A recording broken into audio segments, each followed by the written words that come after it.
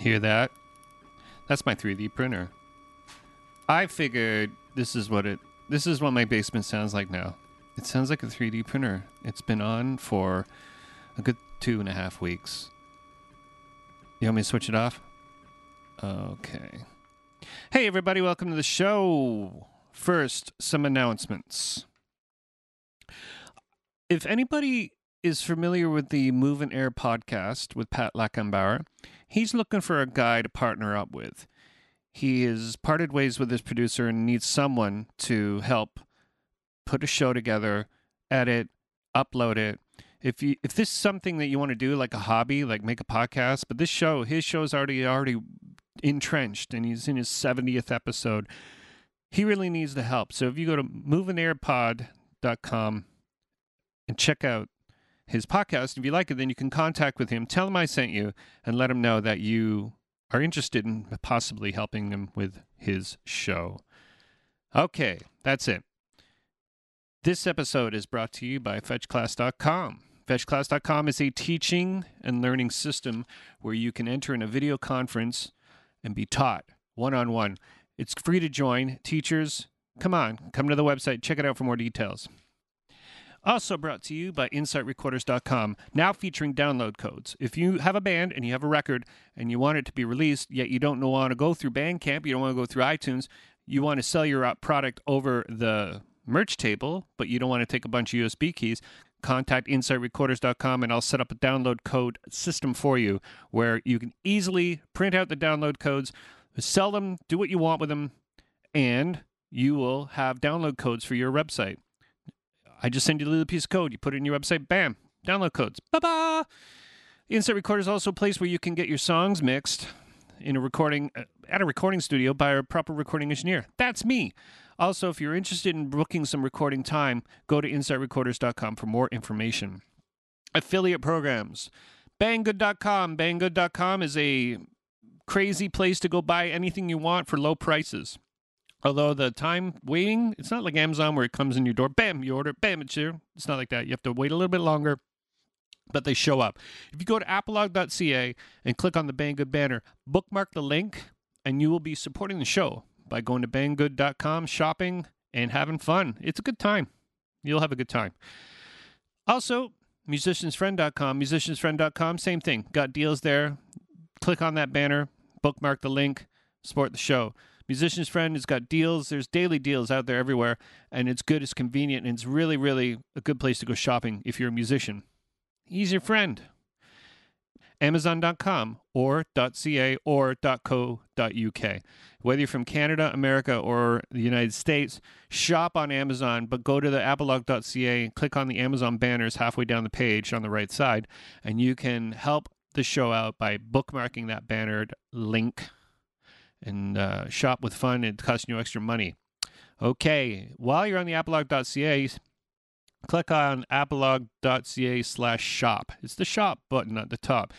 Pre-order my new acoustic album that will be out hopefully pretty soon.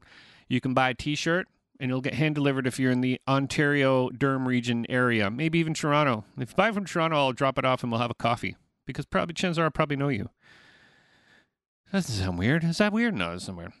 If you want to help the show out and you want to pledge a monthly amount, you can go to patreon.com/apolog. You can pledge as little or as much as you want. You can cancel at any time, supports gas fees and hosting fees. I have 3 awesome patrons, and they are Michael Pitts, Curtis Pippin, and Mark Peralta. Thank you so much, guys, for helping the show out. It really, really helps me out. You have no idea. Thank you so much. If you want to like the show or you want to find out any more news about the show, if you want to talk about the show, go to facebook.com/apologpod. Follow me on Twitter at SimonHead666. Or go to iTunes. Subscribe, rate, and review. Give it some stars. Let us know what you think of the show. Let your friends know about the show. Tell a friend. Okay. That is all the spots, everybody. I'm sorry we went a little bit longer, but I figured we had some things to talk about. Today on my show is Amanda Wilkinson. Amanda is one of the 2 singers in a band called the Small Town Pistols. Her original band was the Wilkinsons, a family band based out of Belleville. That it's this crazy success story. They just went down to Nashville, signed a record deal and became famous. It is an amazing story. She sat down with me and we had this great conversation.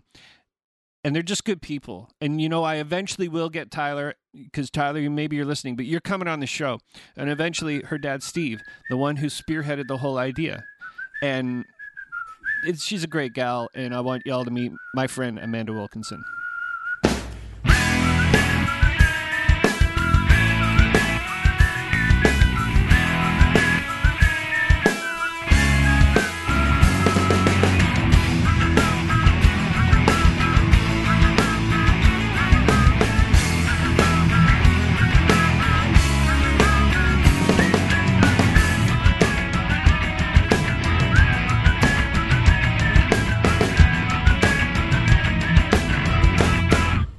I want to talk about you and where you came from, where you're going, all the things.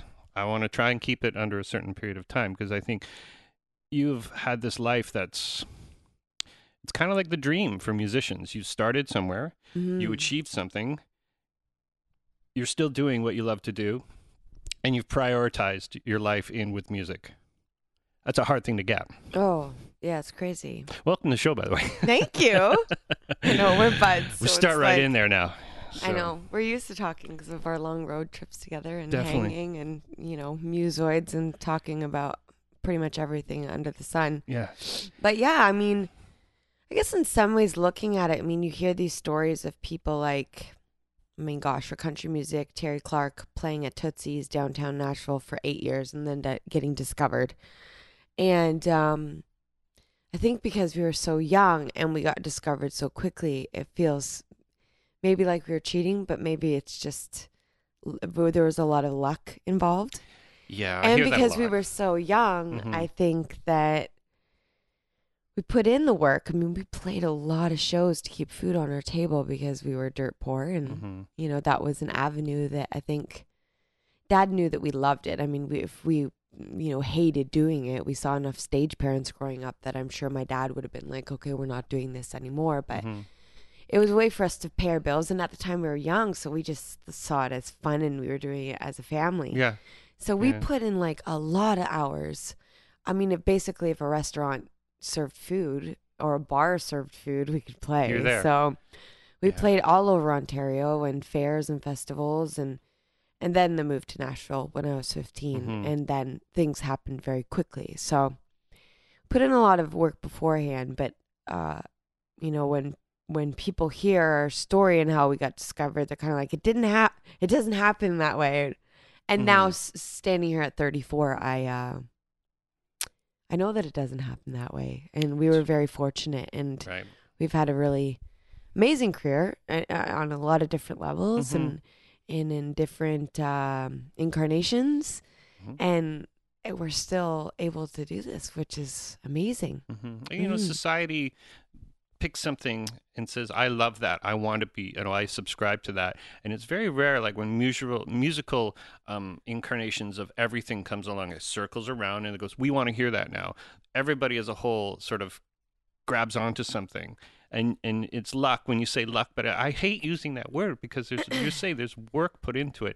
It wasn't like a fluke because you were, and I hear always the right place at the right time. Yeah. And I don't know if I really want to subscribe to that either because it sort of takes away the amount of it just takes away the actual work put in because I was just thinking as a family band, you travel as the Wilkinsons all over Ontario. Well, some families like to go skiing, and they go skiing as a family. That's what we did together. What I mean? That's exactly what you did. It became your life. And at the time, I mean, I remember going to school and kids just probably thought we sprouted another head. We were like totally not what every other kid was doing. So it was very strange for them to know. They're like, oh, what did you do this weekend? And we would tell them, and they're like, what? So yeah. But that was our normal. That was our version of normal. And I think my parents both did a really amazing job, I think, in hindsight, especially when you look at what's happening in the media right now with light being shone and what happens to young females in our industry. And it's been going on a long time. I mean, I don't have to tell you that. And I saw my fair share, but luckily we had that infrastructure where we were protected. You have a very tight family as well. So there's a lot of people keeping not just the family in check, but each other. We have our moments where we want to pull each other's hair out, Sure. but that's normal, I think. Well, you wouldn't have such a tight knit family had you not had. Yeah, we hash it out, but the big picture is we hash it out, and there's that open communication. You can't fire your family. No, you can't really. People have tried. Some people do. Yeah, there is a list, but yeah, I just think that it's been still incredibly special.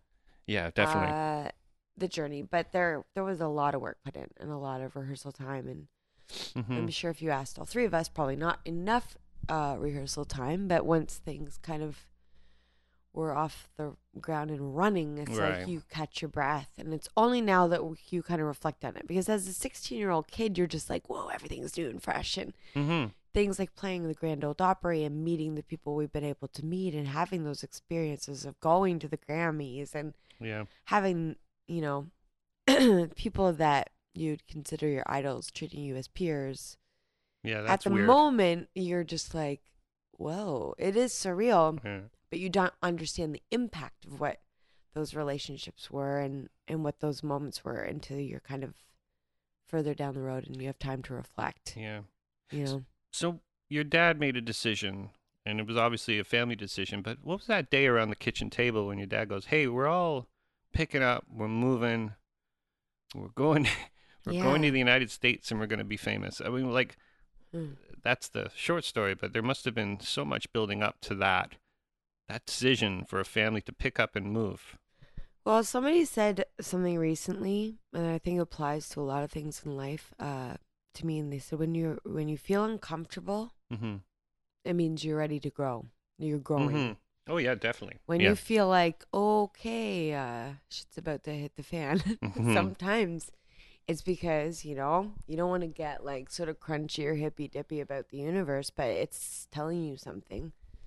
And at that time, my dad, you know, recession was really bad, and we were. What year is this around? Nah, this was 1997. Yeah. You know, he was a contractor for a lot of years, and work was tight, so he was helping my grandparents, and I was helping my grandparents, and my mom was.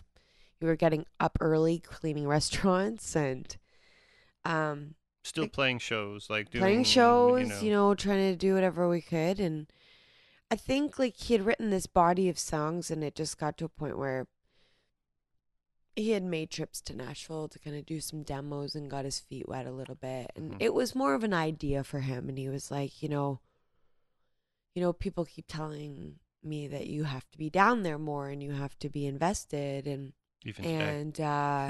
you know, of course he had a wife and 3 kids. And we were so tight as a family that I think, you know, he threw the idea out and was like, I'm thinking about doing this. And then quickly kind of reneged on the idea and was like, I can't do this. This is stupid. And I can't move my family to another country on $18,000 that we had left in our bank and like a pop and you're tossing a coin. Essentially. Yeah. It's gambling big time.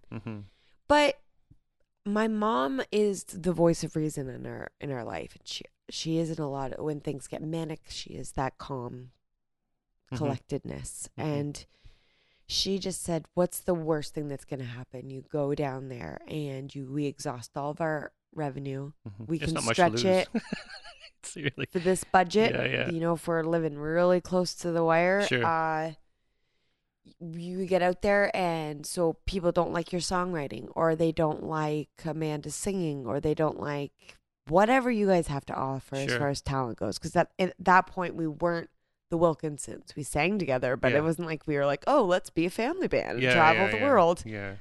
Not a conscious decision. You had a voice, that. And he had some chords and some words and things like that. Dad was our fearless leader, and he had all this talent. And I think, you know, I loved singing, but I didn't realize that was my life. I knew I loved singing, and I wanted to do it in some form. I didn't know I was going to be 15 and doing it. But we knew that Dad needed to explore those things, and he had those songs in his arsenal, like 26 Cents. They were already written before we moved. And I think that song probably was the catalyst opening a lot of doors. And literally, it was just like we went to see a writer's round, which in Nashville is super laid back. Nobody talks. It's supreme reverence for the songwriter. Yeah. And they sit down, and there's probably 3 or 4 songwriters, and they each play a song, maybe for a couple hours or something. And they talk about their song, and then they play it. And it could be a song that they already have cut, or a song that's fresh and new that they want people to hear. So they've done that in Nashville for years. So my dad actually went out. His buddy was doing a writer's night, and the guy that was supposed to be up on stage couldn't come last minute, and he asked Dad, come and do this thing. And we were sitting in the audience, and then the guy said to my dad, I know that your kids sing with me. Why don't we get, do they want to come up and sing a song? And Dad was like, yeah. And so we sang 26 Cents, because that was like my favorite of the songs that Dad had written at that time. And some of the audience knew a bunch of people at record labels. We've still yet to physically meet this human. Clearly, we were really happy for the fact that he supported us the way he did. And he called a bunch of labels and was like, you have to see this family. And of course, at that time, that was like unheard of, a family singing together. Not since the Partridge Family. Yeah, or in Carter. The fictitious band. Yeah, that's right, where they keep switching the drummer out, like we're not going to notice. It's like, who's that new little kid? Yeah. Just picked him off the street. That one's starting to get a thin teenage patch stash. We got to get rid of him. It's like the mom off Fresh Prince of Bel-Air, too. It's like, wait a second. Aunt Viv is another lady. Oh, never mind. Yeah, don't worry. We don't care. A real family band. Like, legitimately. Yeah. So I'm sure the record labels were like, what? Actually, I know they were, because Tony Brown, we had a conversation about it years later, where he's like, when you guys walked in, I was like, holy shit. Yeah. It's a family. What do I do with this? Yeah. Do y'all wear hats? Is there some sort of look? No, it's funny. My dad, he was kind of like, we were all kind of really nervous about going and singing for record labels, because it just happened so quickly. And remember, we were like, oh, what do we wear? And we were like freaking out over the concept of what we should wear to the labels. And I remember my dad just stopping in mid chaos, because we were about to, very close to leaving. And he said, you know what? Screw it. You guys wear whatever. He's like, whatever you feel confident Someone will have in. an opinion on it anyways. Yeah, he's like, because at the end of the day, if they don't like what we sound like, they're not going to like, they're not going to like, who cares what we're wearing, really? I mean, there's so much more that goes into branding now, but it was the 90s, and I don't think it was a screaming era for fashion, really. Yeah, definitely. And, you were kind of cutting a new path too, because the whole idea of this genre or whatever, the music you're entering as a family band, like there's such a weird thing attached to family band. Totally. Family band, right? Like totally. We're a bunch of, everybody has an equal part in that group. Yeah. There's no weak link. And that's interesting, because it's not only one person writing a song, it's all the parts of the whole group, and even your sister, who actually didn't really perform, and your mom, who held everything together. Yeah. That's the team that a lot of people don't have as a manager, as a publicist, or as a stylist, or this group they put together to become a famous person. That is much of a stronger entourage. So absolutely, and a bond that you can't fire. You can't, what I mean? Like, I remember my sister had to blaze her own path, but she was very young at the time and on the road with us, and had to lead it was already a crazy life for us, but I was 16 at the time when we really started hitting the road hard, and she was with us, and it wouldn't matter who she was talking to. She would just get up there like so brave, fearless, and so gutsy. Yeah. She was our comic relief, really. I mean, she played a huge role. But if we didn't have that infrastructure, the industry, it can be a really cruel, crazy place to be in as a young person. And they don't care about your feelings. They care about their agenda and the money they're going to make. Well, yeah. Right? I mean, I think that was a sad reality when I woke up one day and realized that it was a lot more than just, I love singing and I love this song and I'm so passionate about it. And if we just record it and then people who are on the radio, the radio will love this song. They'll want to play it. And then everybody will love it. And we're going to make it. Yeah. You're like, sounds so crazy. It just might happen. But you realize that nope, that's not the way it happened. No, it's not that way. There's a lot of things in play, and there's timing, and there's and there's luck, and there's hard work, and the fact that you put all that together and made it into something isn't there was my accident. I don't think. Music that you played needed to be heard at that point in time. Otherwise, Yeah. society would say we're good. We got it. We don't need that. Yeah. I mean, is there any reflection? Because in the late 90s, I don't even know what kind of music was popular. I didn't know what was going. I forget. Yeah. And to come in was considered. I don't know. Was there a new country at that point that was coming up? Was there a new wave of country music? Like, how did you fit in there? I mean, the big thing at the time was LeAnn Rimes. And I think that was probably a little bit of a door that opened up for us because at that time, no young people like that young were performing country music. Right. Other than you like flashback to Tanya Tucker singing Delta Dawn when she was young. But that was like a long time ago. Long time before we kind of reached the scene. So I would probably attribute somebody like LeAnn Rimes opening a lot of doors for people like us and Lila McCann at the time. She had a #1 as well. So there was like people were ready for something like that. A younger demographic showing reverence for the format and playing the format and performing it. I think that was in all genres too, because I was working for a band that was 17 years old in the late 90s. Yeah. You know what I mean? The kids. Young. I mean, kids. you had Britney Spears at the time. And that was that era of New Kids on NSYNC and the Backstreet Boys. And everybody's always trying to cross something over with something. Yeah. Like, you know what I mean? Like, okay, so Backstreet Boys are huge. What are we going to do in that country version of Backstreet Boys? Or what are we going to do in the punk rock version? They're called Good Charlotte. You know what I mean? Like, you know what I mean? Like, let's make something that fits in all, because we'll make more money, So I don't know. Making money off kids. And that's really kind of what it was. But we were like a weird kind of, I mean, the only reality that you compare to that is the fact that we were so young. But then there was that, like I said, the element of you're playing with your dad. Yeah. So, for us at the time, I think people really, truly believed that was our story, 26 Cents. Maybe we would play out and people would be like, we're so sorry about your mom. And, how long has she been passed away? And I'm like, no, she's on the bus. Like, she's alive. It's just a song, Yeah. But I think people were invested in us because of that song and truly felt like that was part of our story and part of our journey. And that's kind of was, our success in a lot of ways is that song sort of catapulting things. Incredible.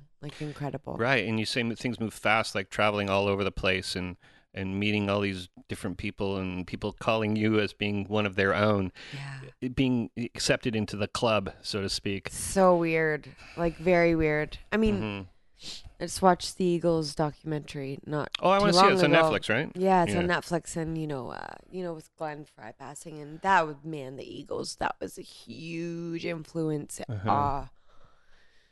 In our house, on my dad. My dad was massive influence on him. So, at the time, Irving Azoff he was the owner of Giant, the co-venture with Warner Brothers, and we were signed to Giant. And he was a massive supporter. I mean, clearly he's out of the record industry now, and he's doing Live Nation and whatever. Yeah. And still managing. But he was the one that introduced us to a lot, like, we got Tiger Woods was having some charity event and,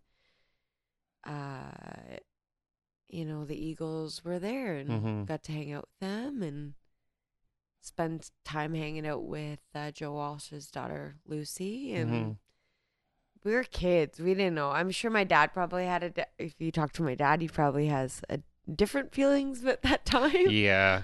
Maybe more surreal, but it was, a lot of stories like that. I mean, the Grammys were crazy too, because it was just like we were back in the green room because we were presenting an award. And you think back the time now where you just like, Will Smith was there, and it's strange. It's like, you gotta almost pinch yourself to say, I'm here, Gwen like Stefani I'm with these people. You know what I mean? Like these people, I'm with these people. Like, yeah. I don't know. I can't see how that couldn't, affect your psyche and your personality, and I always say this to everybody, that you guys are just so well grounded and so normal. And that must be refreshing to those people who are not used to meeting people who are normal. Yeah. And despite the fact that you've sold millions of records, it's tough. It's a weird number to throw to that. It's millions of records. Yeah. And here we are, as a band, as a family, that, and how many, you did what, 4 albums? 4. 4. Oh my gosh, no, probably more than that. No. There was a couple unreleased they were released in Australia, but they all start blending in together I now. bet. Yeah. It's like, okay, what time frame was that again? Yeah. So between 97 and what, 2000 and... Probably 2005, 6. That was Wilkinson's time. Yeah, I mean, there was a brief period of a couple years where I was doing both the greatest hits and my solo stuff. Yeah, we could talk about and the the television show. So I don't know how that was I didn't the reality go show, right? completely insane trying to make everyone happy during that period of things. Well, but I bet, yeah, because it was, I mean, a couple seasons of a television show, and then my solo stuff during that, and then the Wilkinson's greatest. And the stuff. solo thing was probably mostly consuming because it really. That also took off, right? Like yeah, that was a thing that, and very fortunate for that. Yeah, and see, the thing too is you're not. I don't know. We spoke a little bit about it. We can get as into it as you want, but you said something like your dad actually suggested that you should do a solo album and said that this is something you need to do, and that takes a lot of I don't know. It takes a lot of acceptance to say, well, we're just going to be here, and you can just go do your solo thing, and we'll be here when you're ready. Or I mean, I think it probably was still hard for them as well. And I'm just by nature a people pleaser, so I was like, okay, well, you really want me to do this, and I'm sure, like, I think I love still, if you ask me to this day, it's the act of singing that is the thing that's kept me here so long. The feeling of it. And to me, it's like nurturing. It's like if you're a really great cook and you cook for people, part of the elements of being a chef is presenting. You're nurturing. It's art, but you're nurturing people and you're making them happy. That's singing to me. So I was like, okay, at this time I have something to say, and I have the support of my family. So it was great timing, and the label at the time really were insanely supportive of that. And then after the solo project, I was going through some stuff, and I really didn't know what I wanted to say. It's another big lesson kind of that Dad's taught us doing music, is that you don't do something just for the sake of doing it. If you feel like it's not turning your crank, the worst thing in the world is you're going to wake up in like 20 years and be like, I hated those songs that these people made me sing or whatever. Right. It's like, if you can square with yourself and still, even if it isn't a raging success, sure, and you still felt like you had integrity, that's what music should be. That's the way music should be created, really. Yeah. I wrote a song. I was obviously a musician for most of my whole life. Yeah. And I wrote this song that this person said, you know that you will play this song every single show from now until you stop playing music. And it was like, that was scary to me. I was like, really? You're stuck with it. You're stuck with it. It's your song now. And that's what people, or what you feel is part of, I don't know. I know you always got to put your strong foot forward and all that stuff. But that to me was frightening, because you thought, that's it. Yeah. Now that's your signature, or that's the song that people will now associate. And that's obviously 26 Cents and other songs, in your arsenal. Jimmy's Got a Girlfriend. So thankfully, we like they're fun to play. those songs. We don't mind. Because a lot of people, a lot of bands will just say, we're going to play all new stuff. Oh, yeah. You got bands like Radiohead. And they're like, we're not playing that song anymore. It's like, maybe you shouldn't have recorded the song then. Yeah. And number two, then that's when an artist really starts believing their own hype. They become this entity where they're like, well, we're Radiohead. We could do whatever we want. Definitely. Don't get me wrong. I love Radiohead. Massive fan of them. But that's a big picture. You're a massive fan for a reason. Yeah. Because you loved and their fans invested in that song, in that music, for whatever reason. They made it their own. Yeah.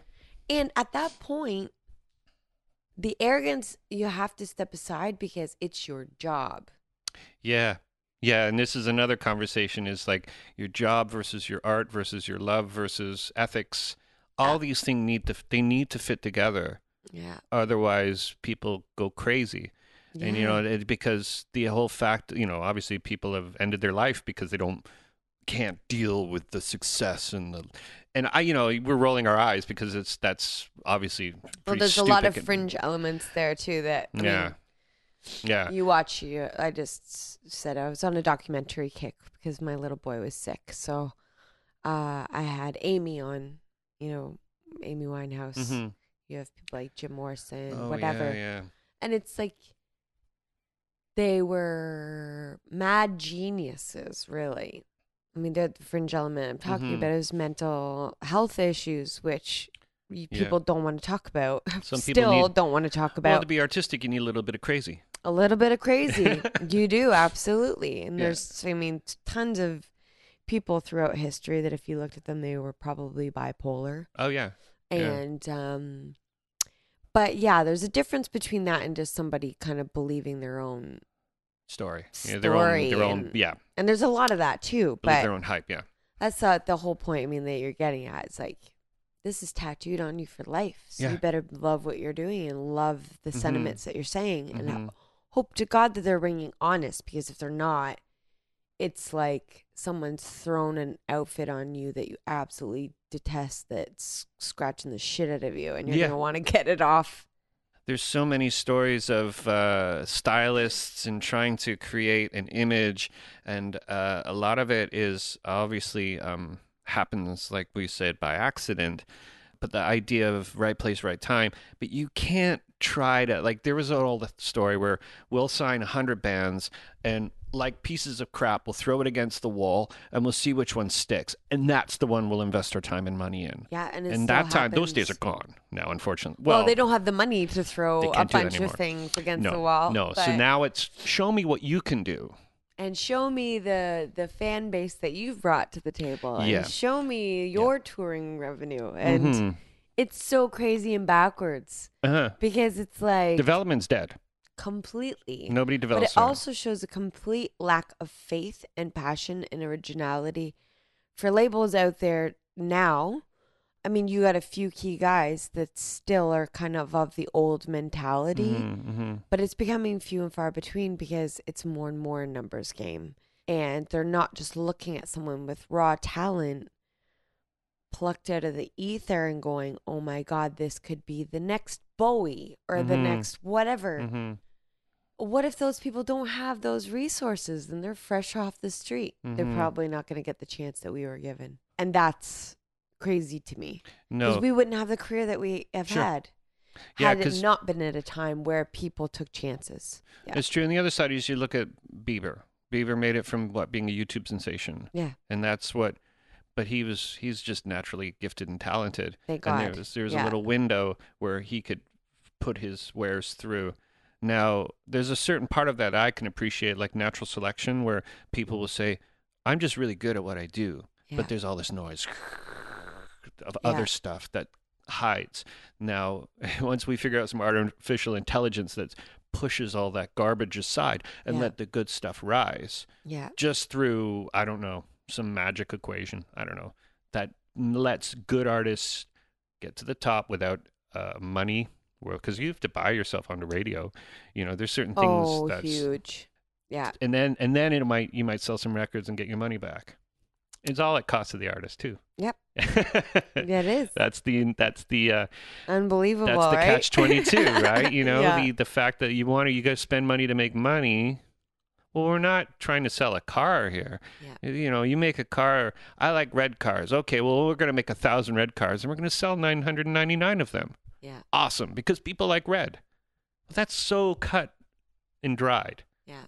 But you're a music with a style and a look and a history, and so much more than just being a red car. Well, people want to see all the colors. Mm-hmm. So I think like, yeah, I mean that loaf of bread mentality where you're just like a loaf of bread in a sea of other loaves of bread, and you're really like, but wait a second, I have sunflower seeds in my recipe. Yeah. It's very difficult to stand out and be yourself, because when you see, oh, this is what is succeeding and everybody's doing this and this is what everybody wants me to be. Mm-hmm. Well, how long is everybody going to like that red car? Mm-hmm. Pretty soon there's going to be an indigo car that comes around the corner, Mm-hmm. and everybody think, whoa, mind blown, look at that car. Sure. Yeah.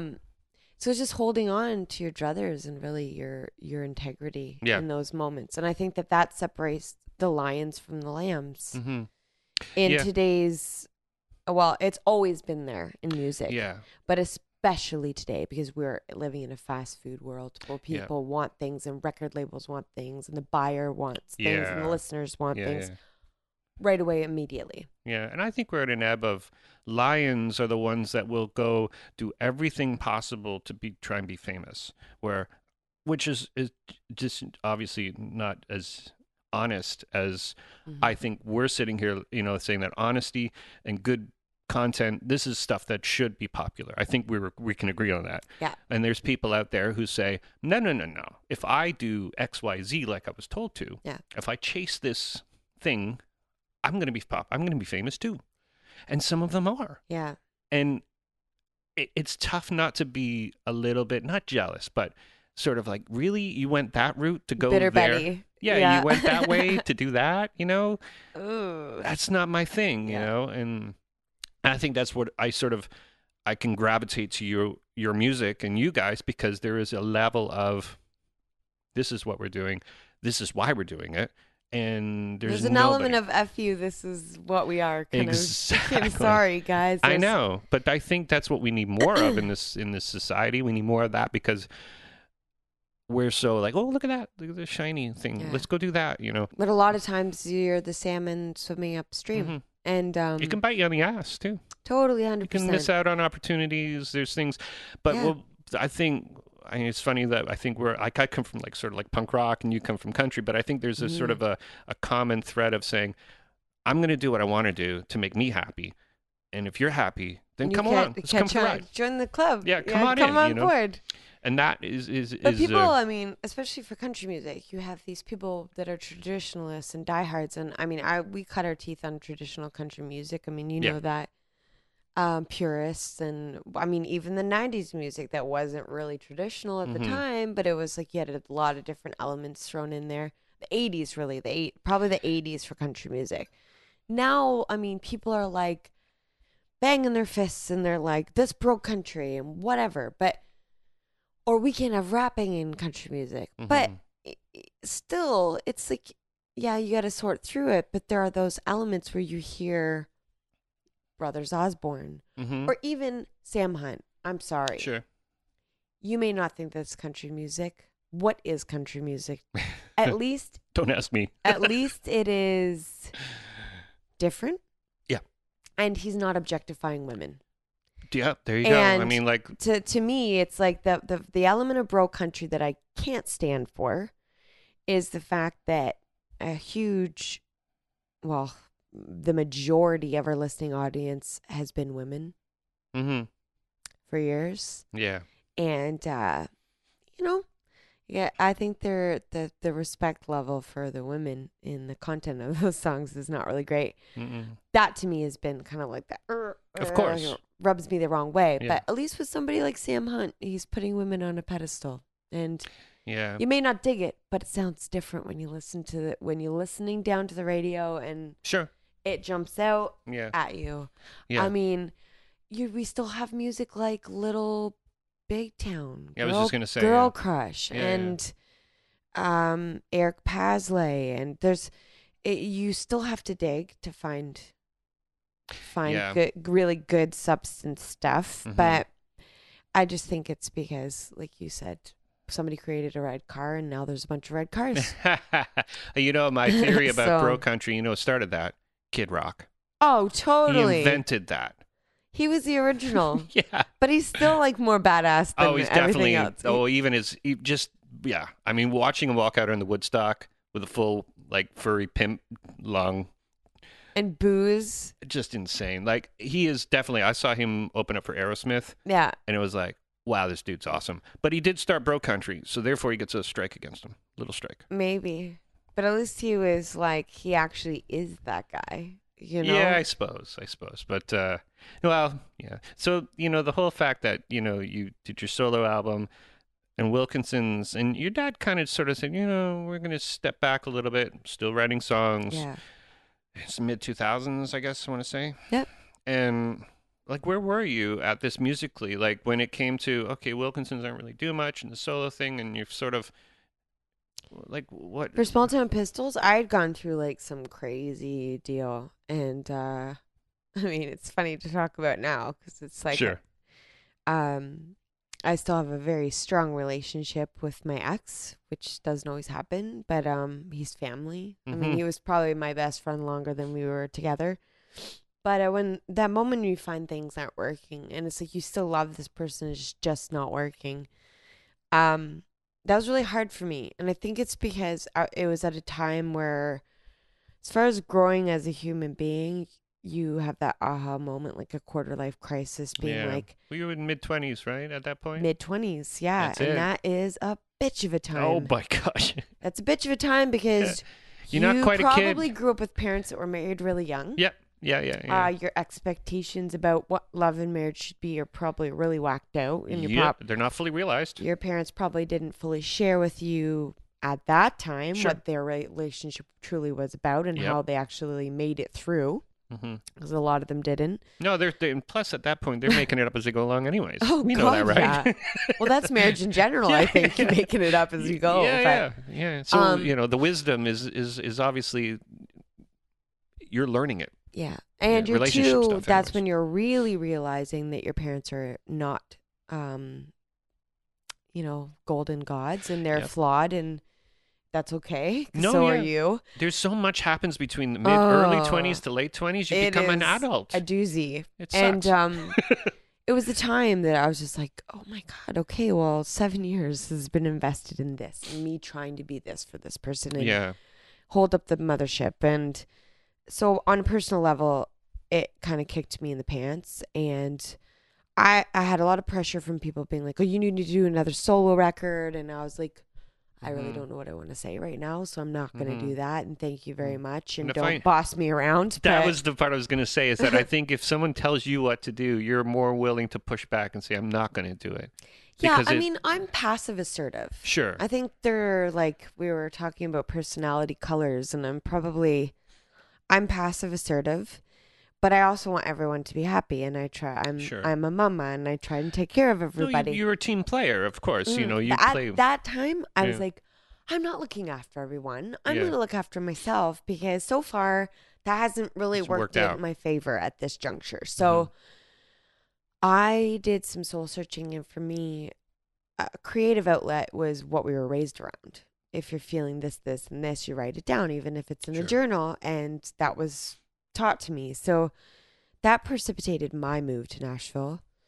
Then my bro, who's like my best friend at the time, he split with his girlfriend and was ruined. Same deal. So I was just like, come on, dude, let's just drink some like really terrible cheap beer from the good Not old Rolling USA Rock is what you're saying, and get a little crazy and not have to answer to anybody and see what happens. And that really was like, we were writing. You kind of went down there to write songs. Yeah. Just to purge, recenter. To me, that was like free therapy. The Small Town Pistols were never even a name or an idea. Nothing. It was just this, We knew that kind of the Wilkinsons were kind of on hiatus. We had run it ran its course for that time. Dad was still writing, but he kind of was like, Mom got sick at the time. And I think that changed all of us in a huge way, where we kind of, you reevaluate why you're doing things in life. And so for us, for the move to Nashville, Tyler and I were just down there writing songs and kind of doing some soul searching. And then we ended up demoing songs, and a couple of the songs were on hold for other artists. I think just listening down to it, there was just a moment where we were hanging out with our good buddy Dave Kalmusky, who played guitar for us as the Wilkinsons for years, and he was a producer, and he was working with Jonathan Cain from Journey, and he has a very strong career too. Oh, speaking huge of Bieber, career. Bieber, he yeah. was involved with Bieber, and he was down in Nashville full time. But he's like our brother, and he's a big champion, and he's one of those guys, I think similar to you in a lot of ways, where you guys are super sped up, but you never have to worry about you second guessing where you're coming from. You live on your your emotions are on your sleeve all the time. Oh yeah, definitely. And Dave was just like, I think we just were having a powwow, and there was that aha moment where we looked at each other and we were like, maybe we just need to do something, the two of us then. Yeah. And at that time, we didn't know that we were going to change the name of the band, but we knew that it wasn't the Wilkinsons and it wasn't my solo stuff. It sounded different. And that was kind of the early stages of us figuring out the team that we needed to be with that would back the idea of us doing something different and rebranding. Because there are other people in our team at the time that were like, you can't do that and blah, blah, blah. And probably because it made their job easier. Right. Okay. Yeah, I understand. Yeah, because you have to start again. Yeah. It's like starting a new band. We don't want to do that. And it was like, why don't you call the Wilkinsons? The Wilkinsons. Son and daughter. Daughter. Yeah. Yeah. Yeah. Amanda Wilkinson and the son. Tyler. I was like, screw that. I know what you're saying. Yeah, you're starting a band, right? We're starting a band. Yeah. This is not about my solo career and it being a 2.0 version or a 2.0 version of the Wilkinsons.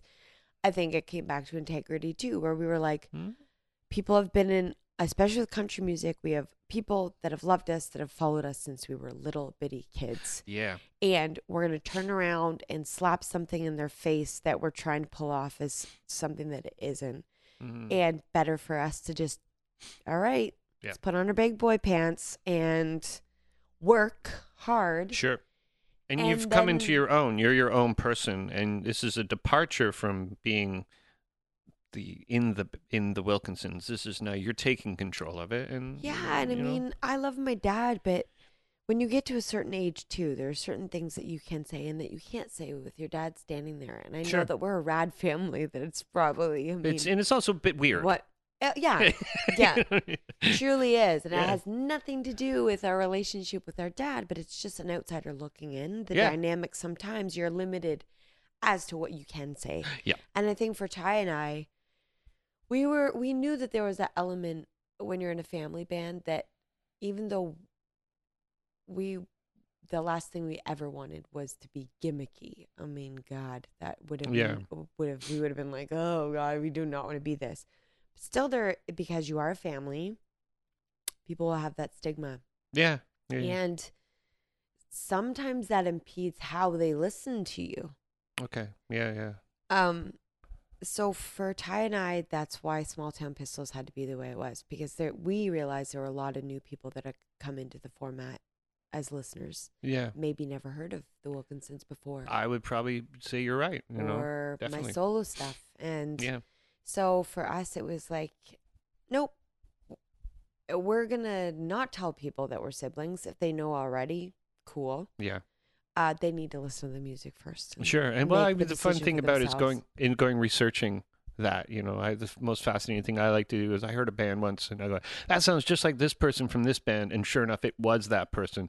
But the fact that nobody said it's this guy that played in this band 5 or 10 years ago, it was like, oh, I want to go and research that because that sounds exactly like the person, So you're kind of doing it. You're leaving it up to the people to say, I can come and research this group and go, oh my gosh, it is who I thought it was. I mean, they had to love the song first. And luckily we were at the label that got the concept of that, because I was like, it doesn't matter what we call ourselves. Yeah. If they don't dig this music and they don't think it's valuable or that they can kind of like invest in it, it won't matter what we're called.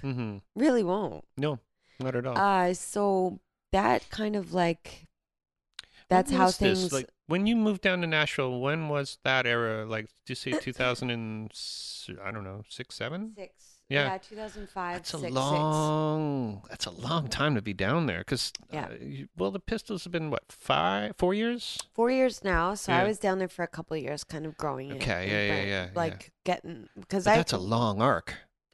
Yeah. To be down there. To transition to between music being heard.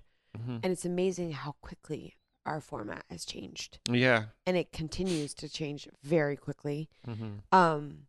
Like I said, it's fast food, right? Yeah. But 5 years is enough that people that may have known us before, all of a sudden it was like we had one lady come to us at a show and she was like, I don't know if she came to you. Did she come to you or? Can't remember. She said, they were really good. I mean, that girl sings really good, but I don't know who she's trying to fool because she's just trying to sound too much like Amanda Wilkinson and she just needs to find her own sound. Oh my gosh. That wasn't me. I'd remember that. Yeah, but that was like yeah. priceless. Yeah. And I died laughing because that's the whole point of it. Yeah. She didn't. And that's what we wanted to accomplish. Yeah. And then they're like, well, no, that is Amanda Wilkinson. And she had that light bulb moment, but it was just so funny because she was so upset. Like, like she's good and all, but she's just trying too hard to sound she's not like as good as Amanda Wilkinson. Let me tell you that for sure. She's trying too hard to sound like her. She just needs to find her own sound. That's amazing. But yeah, really funny. But I mean, it's been awesome. And now, the successes of it and I mean, us still kind of plugging away, doing our thing and really, fighting the good fight. I mean, we're so insanely proud of it. And especially the second record and being able to do really innovative things as far as not innovative. We were throwback in a sense of how we recorded. The second album definitely had some old original country, not original country, but first wave country, I'd say, Yeah, more classic elements and almost as a fuck you to the industry, I'd say. Yeah, totally. Yeah, and we did it because we could, and we did it because we were like, we love this. So yeah, this is what country sounds like. Because we'd have people in the industry, even radio people that didn't play it were like, this was my favorite song. We're like, well, why the hell didn't you play it? Yeah. Well, we can't because, not allowed. There's no driving in a pickup truck. And you should do that. Do bro country. Do some bro country. I'm going to say, hey, girl, get your fine ass up in my truck. Yeah. No, just it's all about trucks and dogs and boots and hearts. Boots. Yeah. You should write a song called Boots and Hearts. Can maybe get yourself on Boots and Hearts in every day, all the time. Look, hey, it's good. Play that Boots and Hearts 24/7 Boots and Hearts. At least it'll be the post part of it at the end of it where they show all the good times. Yeah. They don't show the garbage left behind. Yeah. But they show the high fives and the flying and the drone overhead. But did you see that? Amazing. Did you see where somebody posted, this is what Boots and Hearts left behind? Yeah. And it looked like a war zone. And that was the big one from Bowmanville. Luckily, they moved over to the new space because I think No, that's what they showed last year. Oh, last year. Yeah. That's the problem with festivals and our generation. Thank God they have things well organized and ironclad because think about what it would be like if it wasn't that way. I'm sure Woodstock was atrocious too, but probably not to this magnitude because our generation kind of sucks, Yeah. Yeah, well, Woodstock was such a disgrace because they were like, garbage cans? What? No, we're just trying to get this band on stage right now.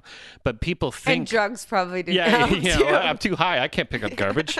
But the whole idea of when you put a festival together, it's like playing SimCity. You have to put garbage cans around, and people need to go and empty the garbage. And then people need to police the campsites. And they have that, but when a festival grows and grows and grows, that's why some festivals shut down completely. There was Merritt Mountain Music Fest that was like a screaming success, and then they had to, or Squamish, who knows, that's probably part of their deal too, right? But I have an idea how to fix it. What's that? When you go into the dump and you throw all your stuff in the bin? Yeah. Well, you pay for the weight. So you go in and they say, how many cases of beer do you have? You go, well, I have 10 cases of beer. Okay, well, that's that much weight.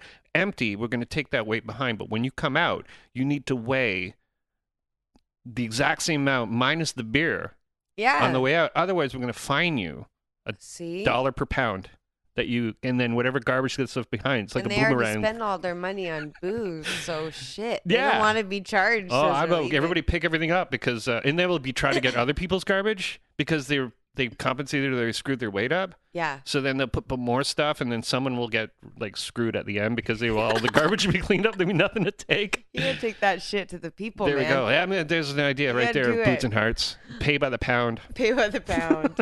That's their new slogan. Yeah. They've been amazing to us, and it's amazing to have a country festival in Ontario doing so well. But definitely, it's we're lucky that the festivals actually have allowed us to play some incredible stages just Absolutely. as the Small Town Pistols, and continuing to be like that going into the future. And because we even in a live capacity, I think we were really conscious about being different. And the show always, because I think I've been it was me and a guy named Joel 4 years ago. It's 4 years ago now. Gosh, the time's gone.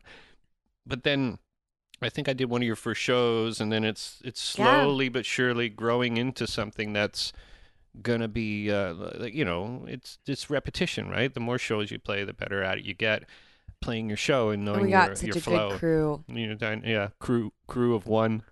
Yeah. Well, no, it's me and Greg Bolton. But it's the idea that you start somewhere and you get good at it, but you need to know the boundaries of where your band is and where it's going, and understand that this is our live show and this is how our live show is going to, and it just, like I said, keeps getting better and better every time I see it, because I see them all. And it's fun to think that you've been doing it for your whole life. Yeah. Your whole life. And you learn something every single time you get up on that stage and you do something. You go like, well, I've learned something. Yeah. Even the times that it's been shitty and you're kind of like, oh, God. Mm-hmm. And what other profession or business can you say where you work in a box factory? You can only you know what I mean? You can only do it a certain way. And then you find a faster way to do it, or someone, you know what I mean? So you're learning every time you do something. I don't think there's any profession out there who could boast that. Yeah, but what I mean by we have a good crew, I mean, between the band and you guys too, I mean, it really comes down to who you have traveling with you, your band of brothers and sisters. And they're just sometimes bands get out there on the road and you could tell, I mean, us playing festivals, you're like, oh yeah, those are hired hands, Yeah. They collect their paycheck. Yeah. And they're like, I'm here to fulfill this role. Sure. But when we square with one another on stage, it's not just Ty and I, it's those are our boys. And there's real like moments where, heard our bass player will play something, or Justin, and you just feel completely dialed in. And it's like, us against the world kind of thing. And for us, that's, I think, a huge part of why our success, why our live show, I feel, is different and is a success, is because all the players involved are heavily invested in making sure that it is a Small Town Pistols show. And that we're all like in it together, not just definitely lines. There's the hang time too is important, because we've done a lot of that. Bonding. There's a lot of getting to know people. There's a West Coast element to it, and then there's an East Coast element to the band, and both have their individual neatness to them, where it's like, this is unique to this. Yeah. So I think that's cool too, because people don't even know that part. When you go to British Columbia, you're pulling from a resource from friends who've been with you from the start, and then you come over to the East Coast, and it is a different dynamic. Yeah. And both have their own individual awesomeness to it. They're still family. They're family, and I think that's another thing that carried through. It's like, they're, I guess, for lack of a better word, like our employees. But that's our team, man. Yeah. It's our team. And we need that. Traveling as musicians, especially in Canada this day and age where costs are insane. Yeah. To travel anywhere. I mean, it's just, it should never be like that, considering. We're still stuck with that. So luckily we've found two amazing teams. I mean, you're like our compass. But our two teams they're our people, man. That's our family. Yeah. So yeah. we're really fortunate. It's somewhat incredibly difficult to coordinate with a group that's potentially got 10 members in it. Coming from this side of this table.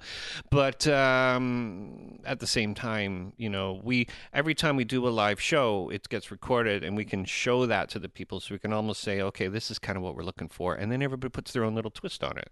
And that's cool. And I like the fact that you don't put rules to the person who is playing whatever instrument. Obviously, if they play the wrong notes, or if they're just out there like showboating their own. Yeah, their thing. If they're playing Zeppelin while they're playing something else. Sure, and being tasteful about it, but they all come to their own little unique look to what they're presenting to you. Yeah. And that's different than what you were saying before, where you're coming in, you're playing the bits, and you're out. Because we could chart it, right? We could do that. Everybody reads charts in this group, but you allow these people to put in their own personality. Mm-hmm. And that's important. Because then it becomes more genuine. But they're insanely talented. Mm-hmm. Do you know what I mean? They're insanely talented. You don't need to tell them how to play. Dudes, and they know, I mean, they have enough reverence for our sound. Yeah. They stay within the confines of what makes sense, but they still have their own little personality that they throw into the mix. And that passion that comes behind that makes what we all do better. Mm-hmm. And in that way, it's like, I mean, talking about a team, it's like, if one cog of that spoke or whatever is defunct, it doesn't perform properly. Mm-hmm. And throughout our years of playing, you can always tell when there's like a weak element that's like, I don't want to be here or whatever. Yeah. And it causes the whole ship to not sail straight. Definitely. Or it makes other people try harder to try and fix the broken part of it. You know, you being the person talking and singing as well as Tyler, if there's something not working on stage, it's you and Tyler up there tap dancing away to try and make it Pay no attention to the man behind the curtain. You know, over here, look here. You know, so that Don't idea. Don't look at the shit on fire. Look at us and our sparkly unitards.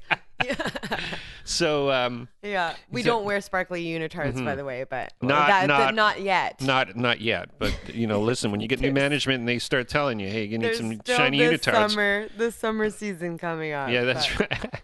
And then throughout this whole 4 or 5 year career, you've become a mom. Yeah. And as well as just your life completely changed from not being a mom to being a mom. Yeah. And so many things become more, as a parent, I know so many things become more important and it seems almost like music and being a musician is almost selfish in a way, where it's mine. This is my music. Well, it's not your music anymore. You're not. I'm projecting because that's what I thought. But the idea of now having to worry about this little person you've brought into the world, it changes not just your music or how you write music, but it changes your perspective on music. Yeah. And that must be a big, huge. And I think too, my role, whether it was in the Wilkinsons or my solo thing or even in Small Town Pistols, I think it's a new revelation when you're a parent, because you go, I'm this role because I'm protecting and looking after. Yeah. Even in music, I was that person. Whereas like, I have to be this role because it's looking after all these other people. Right. It's a big part of my personality too, right? Or when you're a parent, you go, I have to look after this. It's the most important thing in the world. Yeah. Everything seems so small. I'm Indiana's mom. Yeah. That's a huge thing. And then over time you start to go, okay, but I can still be Amanda and I can still do this. It's finding the balance, because what you carry as a parent, moms or dads, is a lot of guilt, which they never tell you about. They really don't. I know. They don't tell you about the guilt. Yeah. Wait till they can talk and call you on the phone saying, when are you coming home? Yeah. I'm in BC. I can't come home right now. You know, so, yeah. And it's sad. Like, I don't mean it to sound bad, but I think that the light switch goes on where you feel like I have this heaviness, this weight of responsibility to shape and be there for this little human, and hopefully be there to support them, to make them the best that they can be. And luckily, we got a good support system so far that allows me to do what I love to do and be Amanda. And still be his mom. Right. I think you hit it on the head there, because a lot of mums turn into mums. Yeah. That's it. Yeah. They're all everything. And it's hard, man. Like, I can tell you flat out, like, their identity is lost. Yeah, but we all feel like that. And you go through a bit of a depression because you're like, postpartum, I'm covered in snot and all this stuff. And this is my role, man. I haven't showered in 3 days. Welcome to my house. Yeah. I put on makeup today. You're in luck. Yeah. But I think that it's important for me, whatever I do in life, to balance those two things, because if I don't, then I won't be actually the best mom to him. You're right. So because then we could talk all day about being parents. Yeah. But the idea of being an individual, you're teaching this little person who probably can't speak yet, or has no concept. The strength of what it is to be an individual. Exactly. Yeah. So that and it's part. incredibly hard. And like I said, you feel guilty doing it every day, all day. All the time. Making those decisions, whatever decision it is. It's tough. I mean, I'm not a philosopher, but didn't Buddha say with being a parent, you're using one hand to bring in the other hands to push away? I mean, that's almost like that hits it on the head about what a parent is actually. You don't want to coddle this person or be a helicopter and sort of flutter around and say, "You okay, or the kid's going to wake up one day and say, fuck you." They become York University students, and they need to be told all the time that they're doing a great job. Yeah. When in fact they're not. That's why everybody has a participation gold star sticker where you go soccer and there's no score. There's certain things that become. I hate that new age. It's way coming, of and you're gonna see it, and you're gonna feel like a horrible person sometimes when you think some of these things. You're gonna lose. Yeah. People lose every day. Yeah, it's reality, and and obviously you can't. You can't. You have to do it in a way where you're not actually guilting your child. Yeah. But I've said this on this show 100 times that. When we were kids, there was just a little bit of guilt in parenting to you. Like, really? Disappointment. Just a little bit of disappointment. What did that disappointment do? It made me try harder to not disappoint people. If you're told your whole life that you're awesome and special, what's that going to turn you into? A monster, right? Oh, totally. And that's why we have such entitled people walking around today. But... yeah, like we could do a whole other show about parenting, but the whole idea is that I obviously don't want to take too much of your time, but the fact that you're a parent is obviously had a lot to do with how your music. You guys wrote songs about, because you and Tyler both became parents pretty much within a month of each other. Yeah, which is crazy. It's weird. It's so weird. Yeah. It's and also an awesome little thing, because. They can be friends, Yeah. Well, we were super tight with our cousins growing up, and our family is, like I said, we're functional, dysfunctional in the best way possible. Right. We're all different personalities thrown into the mix, but we kind of grew up towny, but I wouldn't have it any other way. I always say I'm half Hick on my brother's side. Yeah. But we were insanely close to our cousins. We still are. Yeah. So. That's something that you always hope for, but you not be like, "Hey, Ty, by the way, guess what's happening tonight?" It just happened by sheer coincidence. Yeah, there's no group calls, like no conference calls. Oh my okay, God. Amanda, here's what we need you to do. We need you to have 5 babies. Okay, you're gonna have a baby next week. Tyler, how's your baby coming? Yeah, how's it cooking? How you doing? Yeah, you know what? No. I love him and all, but that definitely was. Yeah, definitely. That's a little bit too out there. Yeah. But yeah, like the boys, we live a little bit of a distance apart, and it's hard when you have your own lives and when you're not on the road. But that's why we have FaceTime, and it's just awesome too that they get to see each other. And... That's an amazing thing too, and that will help your guilt as being a parent. Is FaceTime. I don't have FaceTime. We had calling cards from Europe. Back in the day. And it was like $50 or €50 calling cards, calling home for about 10 minutes and having all that money gone. Yeah. But I spent over €500 when I was away for a month just on phone calls. But I remember that when we were touring early in the Insane, eh? Because we didn't have cell phones. We didn't have all those things. And our drummer was using the payphones. Yeah. Yeah. You did what you could, but God, they made life a little bit easier for all of us. Like right now, I could talk to my cousin in England. Yeah. Right now. I could talk to my parents. They're in Florida. Yep. They couldn't do that last year because now they have this new thing. It's just. Yeah, totally. We are in such like I said, you're in such a great. Obviously, you might not be able to travel with your child or children. I'm also projecting, but you'll be able to sort of connect at any given time in every moment, and that's a good part of today's world. When they can be there, they can be there. Yeah. I mean, we had the blessing and the luxury of having my mom and my sister with us, but those days are kind of difficult now. So, like I said, you have to find the balance, and it's a struggle every day to do that. And you can't say now you have a plan, right? No, there's no plan. You just got to go with it. Just got to go, yeah. Because if someone said tomorrow, hey, pack up your stuff, you're going on tour for 2 months. Well, first of all, it's up to you to say yes or no, which makes now having a kid makes that decision sometimes. That judgment call is way different. Yeah, way definitely. Different. Even just crossing the street. Yeah. Everything's, you know what I mean? Everything changes. Walking at the front door. Yeah. Because you're like, well, single people, they got somewhere to go. They just walk at the front door. Yeah. When you're a parent, you're like, oh my God, I'm going to do this and this. I drove slower. I watched traffic more. I was more wary of other people, of situations, that if I was in a dangerous situation, I didn't give a shit about that. Before kids, it was like, oh, I'm living for me. But, flying on a plane, all these things became more of a problem. What happens if? Yeah. And you can't let it consume you, but sometimes it does. Or else you'll just be hunkered down like a weird commune. But yeah, you definitely your perspective on everything changes. And and where's music now with you? Where is it? Music, it's part of you. Yeah. But how does all of this now, your whole life, you've come up to this part now.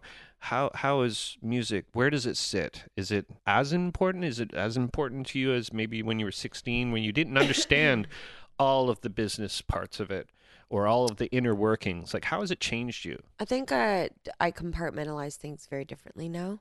The feeling of music and creating is its own entity. The business is its probably own stronger, entity. right? Very. You have to rely on that or else you'll lose it.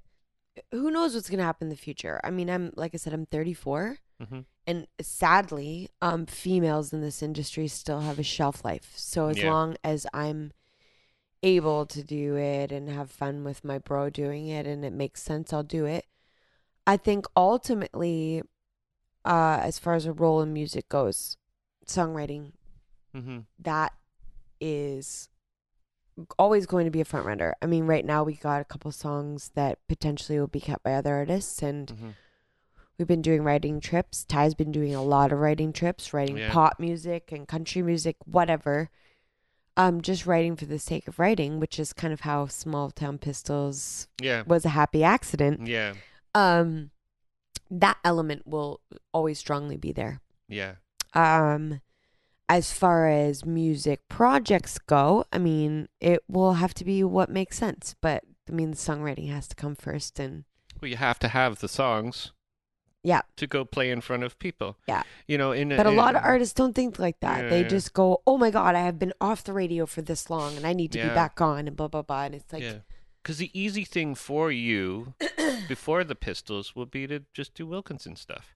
Yeah. It's what your managers were telling you. It's what the people were telling all your peers were saying. Or do a solo project. That's what people were, let's do it the easy way, the easy money way. But you guys never actually did it the easy way. I'm trying to summarize, but you picked up and moved to another country with no money in your pocket. Yeah, we never did it the easy way. You, through grit, spit, and wit, made it happen. And, and you can't... if you kind of toss aside all the little fuzzy bunnies that is today's world and society and how the music industry still is, it's still not easy. You're right. It never will be, really. And that's too, if any young people come up to us at shows, I mean, because we live in a YouTube world. Yeah. And God bless Bieber, but that's an anomaly. That's not how it all goes down. No. Because you're on American Idol doesn't guarantee your success. You're right. It still is hard. Yeah, definitely. And it still takes bucket loads of talent and originality and integrity. Yes. And you got to start with that first. Sure. And then hopefully all the other little tumblers will fall into place. Yeah. So. Yeah. You know, we were mentioning YouTube. I think that I really want to believe that YouTube is like just shows, the good and the bad, but it's up to you to find the good. Yeah. And when you do find the good, you really hold on to it. And like you say, Bieber was an anomaly, but if Bieber walked into a record label and said, Yep. I'm Justin Bieber, I'm this cute little dude from Stratford, and I can sing. Yep. He's gonna get that. I just find the fact that he made it big based on being YouTube and a YouTube sensation. Yeah. I find that almost inspiring in a way, because it helps. It means there's hope for anybody. Well, you need the talent. You need we have the different tools. Yeah. That are available at our disposal that we didn't have before. Yeah. And that is the magic of technology. I mean, people can fight against all these fringe elements of the internet and, music streaming, whatever. Sure. The good thing about the fast food world that we live in is that you can find something immediately. Mm-hmm. Oh, yeah, definitely. We have these other channels and outlets. And let's face it, the days of, for being an established artist, you had Much Music, you had MTV, you had CMT. Yeah. Some of those have completely gone away. Yeah. Some are still holding on to Much little Music does not make shows elements anymore. of like, okay, we're still going to play videos. Yeah. But they're not going to. Yeah. So we have to find different outlets for visual medium. We're in this weird spot where people are still scrambling around figuring it out. YouTube is the short-term fix for this. And now people are trying to figure out how to monetize. So they're putting those little banners at the bottom. Well, people hate those little banners. Oh, yeah, they're annoying. They're stupid. So they actually have a little plugin that blocks all that. Yeah. So the people still don't get paid. Yeah. It needs to be a way, and it needs to be done tasteful, where you can be an artist, a respectable artist, make a living, make what's fair, and then grow as an artist. Because if you don't have money, you can't grow as an artist because you're too busy making money and not making art. To stay alive. Yeah. Basically. So it's all, but there's also that chaos thought that, well, if throw it up in the air and see what happens. There's that. But there still has to be that gamble. There'd be no stories for anybody anymore. Like, we wouldn't say 20 years from now, be like, well, I entered my name into this database and I had this features and I wrote this type and my voice sounded like this. So therefore it put me in, I don't know if there's some sort of artificial intelligence. There still has to be the magic juju out there.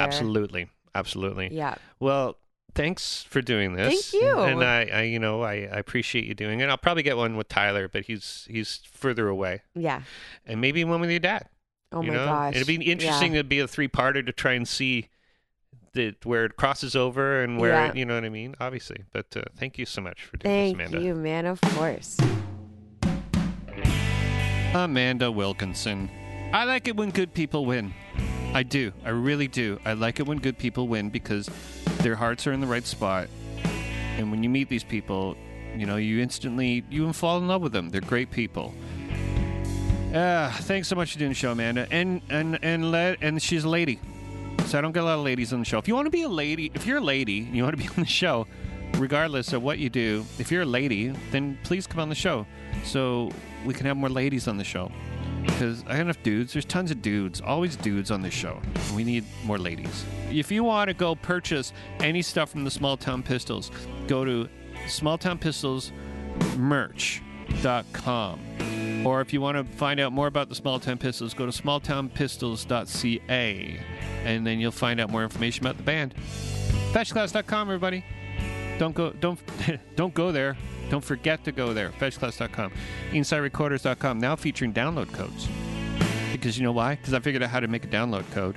And now, when you have your band and you want to sell your stuff on your website by you, and you want to deal with Bandcamp, you don't want to deal with iTunes, you can just have a download code over the merch table. Bam, sell it.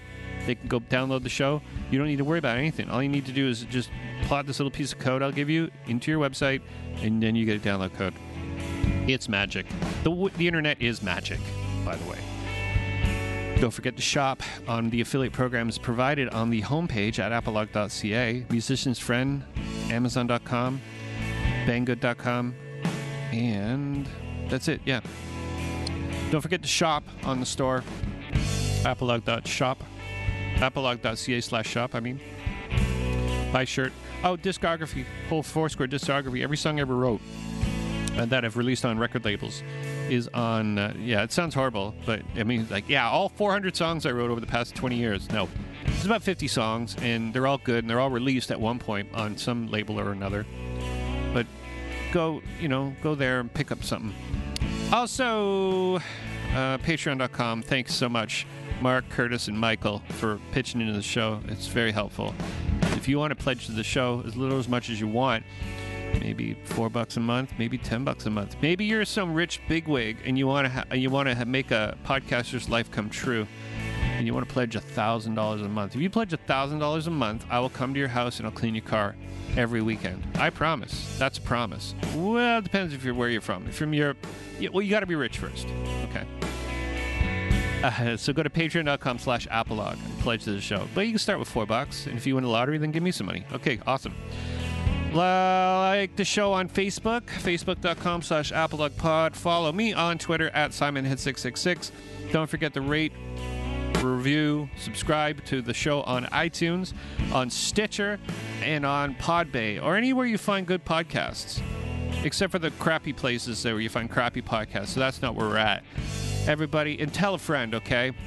Tell a friend. That's very important. And it's not the longest podcast I ever did. It's getting there. And I'm not just stretching because I want it to be.